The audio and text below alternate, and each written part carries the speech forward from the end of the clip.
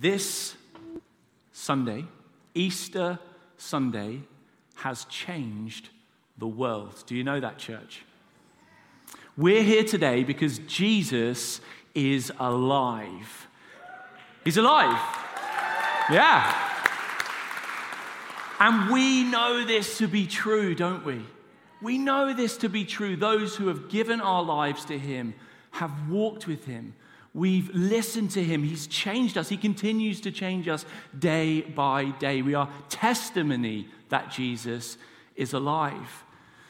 And not only is he alive, but he started his church, didn't he, way back when? And he's continued with love and compassion to move through the world and connect with the darkness and the hatred and the pain that exists. On this Easter Sunday morning, I want to remind you, church, that the grave couldn't hold him. Jesus is passionately pursuing all of humanity with the good news of the gospel so that everyone can find new life in him. So for lots of people, the gospel story actually, it isn't that hard to believe. There are many aspects of it that people say, okay, like Jesus unjustly tried and convicted. People say, well, that's not really that hard to believe. Like Jesus facing the death penalty, crucifixion. People say, well, that's not that hard to believe. The fact that even Jesus died on a cross, when we look back in history, that happened pretty much every day. People say, that's not hard to believe. But where the skeptic comes out in most people is when we say, did Jesus really rise from the dead? See, Jesus rising from the dead is the single thing on which all of Christianity hinges. It either rises or it falls. The Apostle Paul said in 1 Corinthians 15, verse 17, he said, and if Christ has not been raised, your faith is futile. You're still in your sins. Now, I often think, wouldn't it have been easier to believe the resurrection if we weren't 2 millennia separated from the actual event? Like, what if it happened 1,000 years ago? Would that make it easier to believe? What if it happened 500 years ago? Would it be easier for us to believe? What if it happened last year, last month, last week? What if it happened yesterday? The fact of the matter is, what I found about the claims of the resurrection of Jesus is it was no easier for them to believe, even the people that walked around with Jesus at the time, than it is for us today. What makes things harder for people to believe in the resurrection today, I would say, is probably people's worldview and arguably the advancement of medical science, which goes completely against the belief that a person can be dead for 3 days and then rise from the dead. But surely, it must have been easier for the disciples to believe in the resurrection of Jesus than for us now. Surely it must have been. But being closer to the event didn't really help. See, during Jesus' ministry on earth, he told the disciples that he would die and that he would rise on the 3rd day. But that didn't seem to help them either. Let me just remind us of the 5 times he assured them that he was going to rise from the dead. It's mentioned in the Gospels. Here's the first one. Matthew 12, 38 to 40 says this. Then some of the Pharisees and the teachers of the law said to him, Teacher, we want to see a sign from you. He answered, a wicked and adulterous generation asks for a sign, but none will be given it, except for the sign of the prophet of Jonah.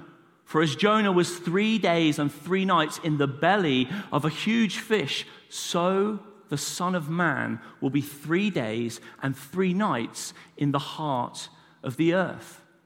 In Mark 8:31, it says, he then began to teach them that the Son of Man must suffer many things and be rejected by the elders and the chief priests and the teachers of the law, and that he must be killed, and after 3 days he would rise again.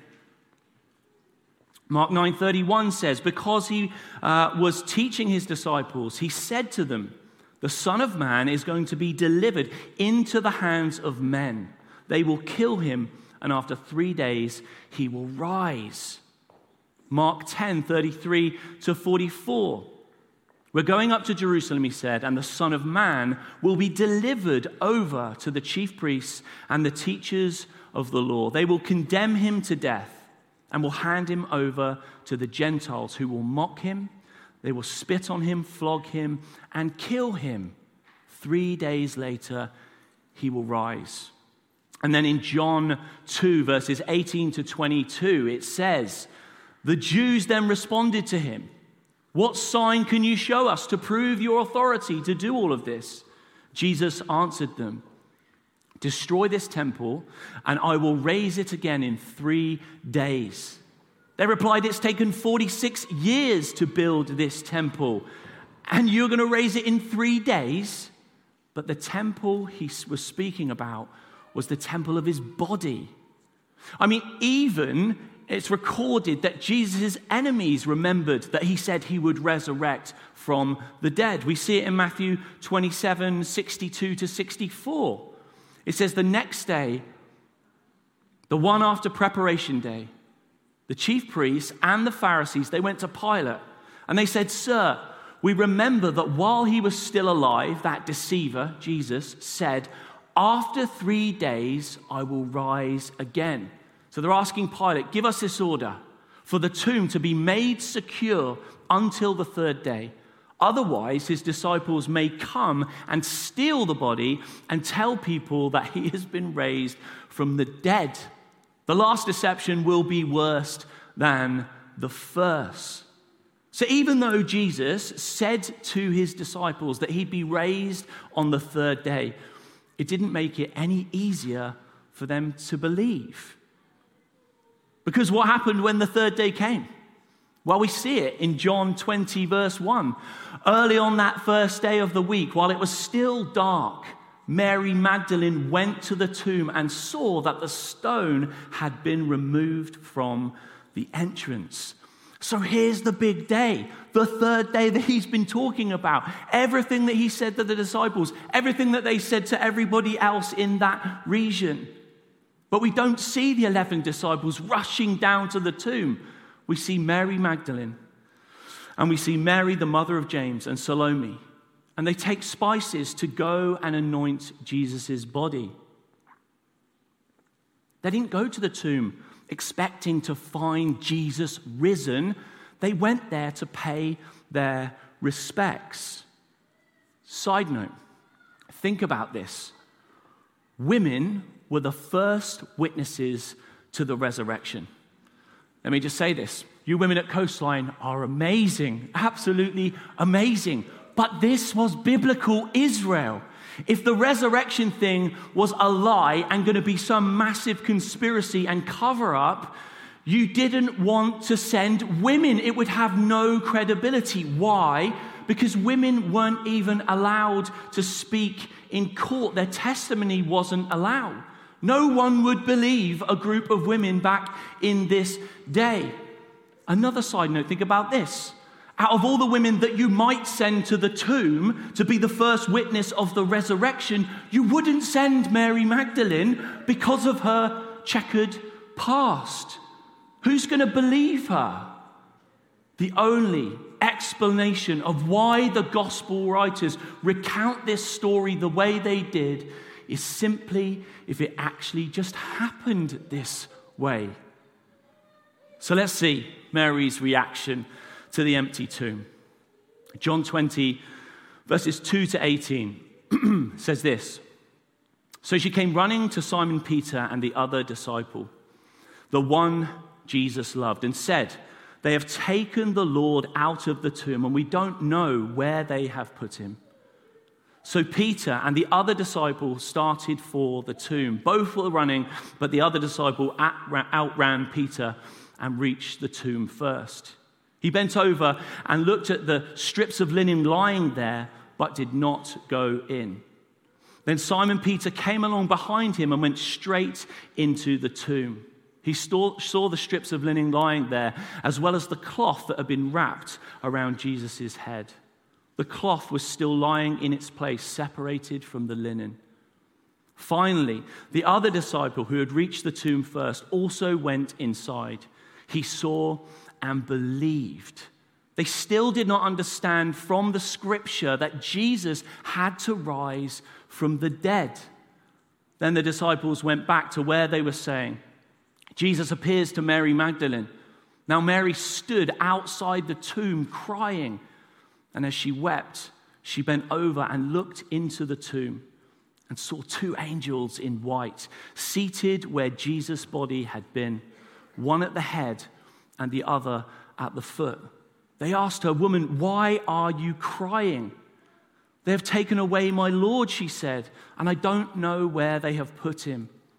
At this, she turned around and saw Jesus standing there, but she didn't realize it was Jesus. He asked her, "Woman, why are you crying? Who is it you are looking for?" Thinking that it was the gardener, she said, "Sir, if you have carried him away, tell me where you have put him, and I will get to him." There are two angels in front of Mary, and Jesus is literally standing there next to her, and she doesn't realize. Isn't that so true for so many of us in so many situations, that Jesus' grace and his glory surrounds us, yet we're often blind to him? Maybe that's you here today. And here we see afresh just how much Jesus loves Mary. He doesn't leave her like this. Jesus said to her, "Mary." She turned towards him and cried out in Aramaic, "Rabboni," which means teacher. Jesus said, "Do not hold on to me, for I have not yet ascended to the Father. Go instead to my brothers and tell them I'm ascending to my Father and your Father, to my God and your God." Mary Magdalene went to the disciples with the news, "I have seen the Lord." And she told them that he had said these things to her. See, the Lord said these things to Mary, and from that moment onwards, everything changed. Mary Magdalene was saved, redeemed, transformed from prostitution to becoming the first evangelist. She proclaimed the good news of the gospel, that Jesus was alive. And then she shares it with the disciples. And these guys take this good news, the gospel, throughout the whole of the world. This bunch, if you think about it, of scared deserters who ran away as soon as Jesus was arrested, they all end up dying. They die to share the good news of the gospel. And I've mentioned this in Easter's past, but I think it's really important to tell you that Matthew was killed in AD 60 for his testimony that Jesus was risen. Peter was crucified in AD 64, upside down in Rome, for his testimony that Jesus had risen. James, the son of Alphaeus, was stoned to death in AD 62 for sharing that Jesus was risen. James, son of Zebedee, AD 44, was executed by King Agrippa for his testimony that Jesus had risen. Bartholomew beheaded AD 71 for proclaiming that Jesus had risen. Andrew martyred AD 60 in Greece for his testimony that Jesus was risen. Thomas, the doubter, took the gospel to India, enraged the pagan priests, and was martyred in AD 72, telling them that Jesus is alive. Philip was thrown into prison, and afterwards he was crucified in AD 80 for his testimony that Jesus was risen. And Jude, crucified in Edessa in AD 72 for his testimony that Jesus was risen. What are the chances that these men would die for something they knew to be untrue? Who would do that? Think about it. After the resurrection, Jesus reveals himself to a group of women, then to a couple of disciples on the road to Emmaus. And then he reveals himself to 500 people at one time. What must have happened to these disciples so that they would go to their death for what they believed? The only explanation for the change in their lives is that they met, they saw, they touched the risen Christ. This single event, Easter Sunday, has changed the world. From that point on, the early church, they stopped worshiping on Saturday. The Jews worshipped on Saturday for thousands of years, and suddenly they start worshiping on Sundays to celebrate and remember the resurrection of Jesus. Think about this. The Sabbath was so sacred for the Jews. It was so precious. They would never have disobeyed the Ten Commandments unless the Messiah had come and had been risen from the dead and fulfilled the Old Testament prophecies. And check this out. By the end of the first century, Sunday was even called the Lord's Day. The early church rejected the observances of the law because they saw that they had been fulfilled in the person of Jesus. The law was no longer binding, in a sense, in the same way that it had been for thousands of years. The early church started worshiping not by sacrificing animals, but by breaking bread, by communion, by celebration, and of course, by baptism, which was the symbolic death and resurrection of Jesus, as we saw just here last week. The other thing to note, this is really important, there was no enshrinement of Jesus' tomb. Even though it was customary in Judaism for a tomb of a prophet or a holy man to be preserved as a shrine because they thought that the bones of a prophet laying in a tomb imparted some kind of religious value, this didn't happen with Jesus' tomb. Judaism looks back at Abraham, who died almost 4,000 years ago, and yet his tomb is still there, this holy site that you can find in Hebron. Millions of people every year visit Muhammad's tomb and the tomb of Buddha because that's where they were buried. People believe there's some kind of religious power and significance in those places. And even after 2023 years of critical analysis and examination, with all of our modern science and technology, with Jesus, we still have an empty tomb. From the day that Jesus resurrected until now, the church has exploded all over the world. Jesus is alive and he is well and he continues on his mission of love and compassion throughout our world. If Jesus didn't come back from the grave, most of us wouldn't even be here. You say, okay, John, the resurrection's true. So what? What difference does someone raising from the dead a couple of thousand years ago make to me today? Well, I'm glad you asked. See, the resurrection of Jesus overcame the penalty of sin, our debt before God. He overcomes death. It is defeated. He overcomes the power of sin. The 3 P's, by the way, if you want to know: penalty, power, which is the power of sin. That he has brought freedom by what he has done, overcoming death, overcoming darkness, overcoming sin. And not only that, he fills us with his Holy Spirit to help us continue to walk a sinless life with him, to look to him on a daily basis. And ultimately, he has overcome the presence of sin, which we will know when we enter heaven, where there is no pain, no suffering, no tears. That we, because of what Jesus has done on the cross, can have eternal life. And not just eternal life when we pass, but eternal life right now, to experience what is going on in heaven now on earth. Jesus offers everyone forgiveness from the past. Don't we need that? He offers us new life for today. We need that. And he offers us hope for the future. The world is so hopeless. Look at all the pain, the suffering, the wars, the selfishness that exists on our planet. We need hope. See, not only that, he offers us peace of the Father, the power of the Son and the presence of the Holy Spirit. For all of us that have put our trust in Jesus, we would say that we're born again. And obviously we can't be physically born again, but we've been born again on the inside. Born again by the Spirit, God's Holy Spirit coming in us and changing us from the inside out.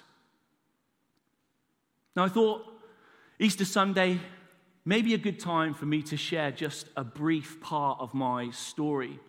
I think sometimes people look at the pastor, the vicar, and they think, oh, he must have just floated in on a cloud, he's got direct access to the Father, the bat phone, whatever.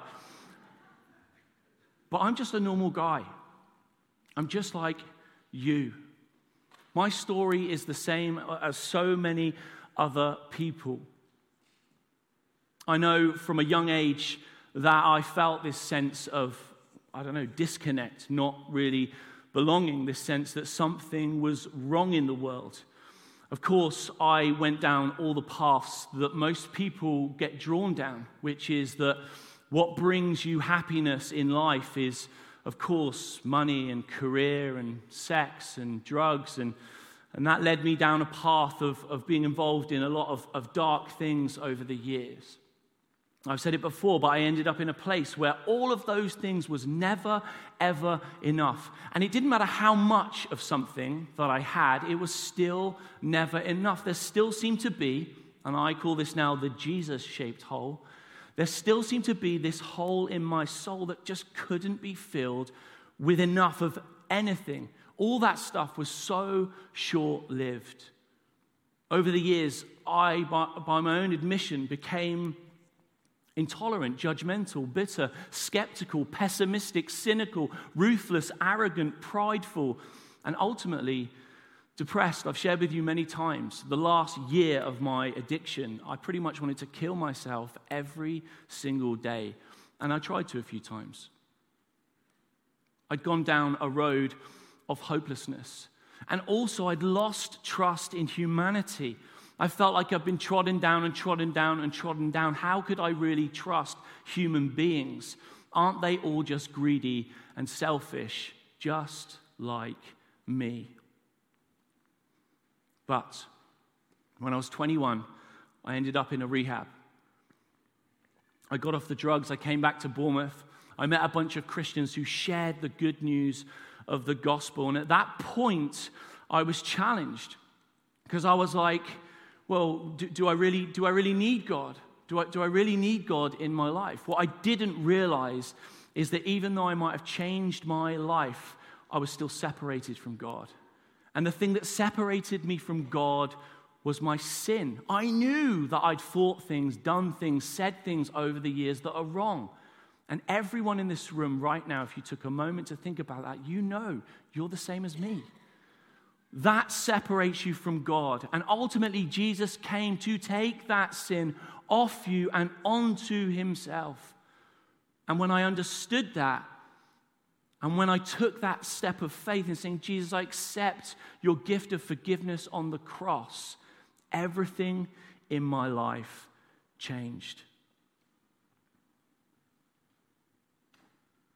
He changed me from someone that was negative, someone that was hurting, someone that was in pain, to someone who went from pessimist to proclaimer, from sinister to minister, from worldly warrior to witness of Jesus, from someone who was completely selfish, self-absorbed, self-obsessed, all about me, me, me, where my heart was broken over and over again for the lost, that people could know the freedom that I knew to be true, that it's not just something we talk about, it's real. Jesus is alive and he changes lives, and he's changed mine. God, yeah, bless you. Thank you, Jesus. I passionately long to see people experience the same freedom as me. Look, I'm not saying your story is the same as my story, but parts of your story are the same as my story, because guess what? You're human beings. You are. and you need a touch of the good news of the gospel in your life to bring real transformation, real healing, and real wholeness. Look, whether you've been dragged here today by friends or family, or whether you're watching this online, or maybe you're watching it back in a few days, hearing what you've heard today about Jesus demands a verdict. The gospel is not passive. It's not okay just to say, oh, okay, I believe. No. Jesus' resurrection radically affects the totality of our lives. It does. And it also has changed billions of people over the years. There's 2.2 billion Christians on the planet right now. We can't be blasé. Oh, well, if Christianity works for you, that's nice. Let me tell you, if it's true for everybody, and it changes everything. Everything about who we are, and everything about how we live. Romans 10:9 and 10 says, if you declare with your mouth that Jesus is Lord, and believe in your heart that God raised him from the dead, you will be saved. Verse 10, for it is with your heart that you believe and are justified, and it is with your mouth that you profess your faith and are saved. When a person is confronted with the resurrection of Jesus and the good news of the gospel, we must make a decision. For some of us here today, and some of us watching online, today is the day to make a decision.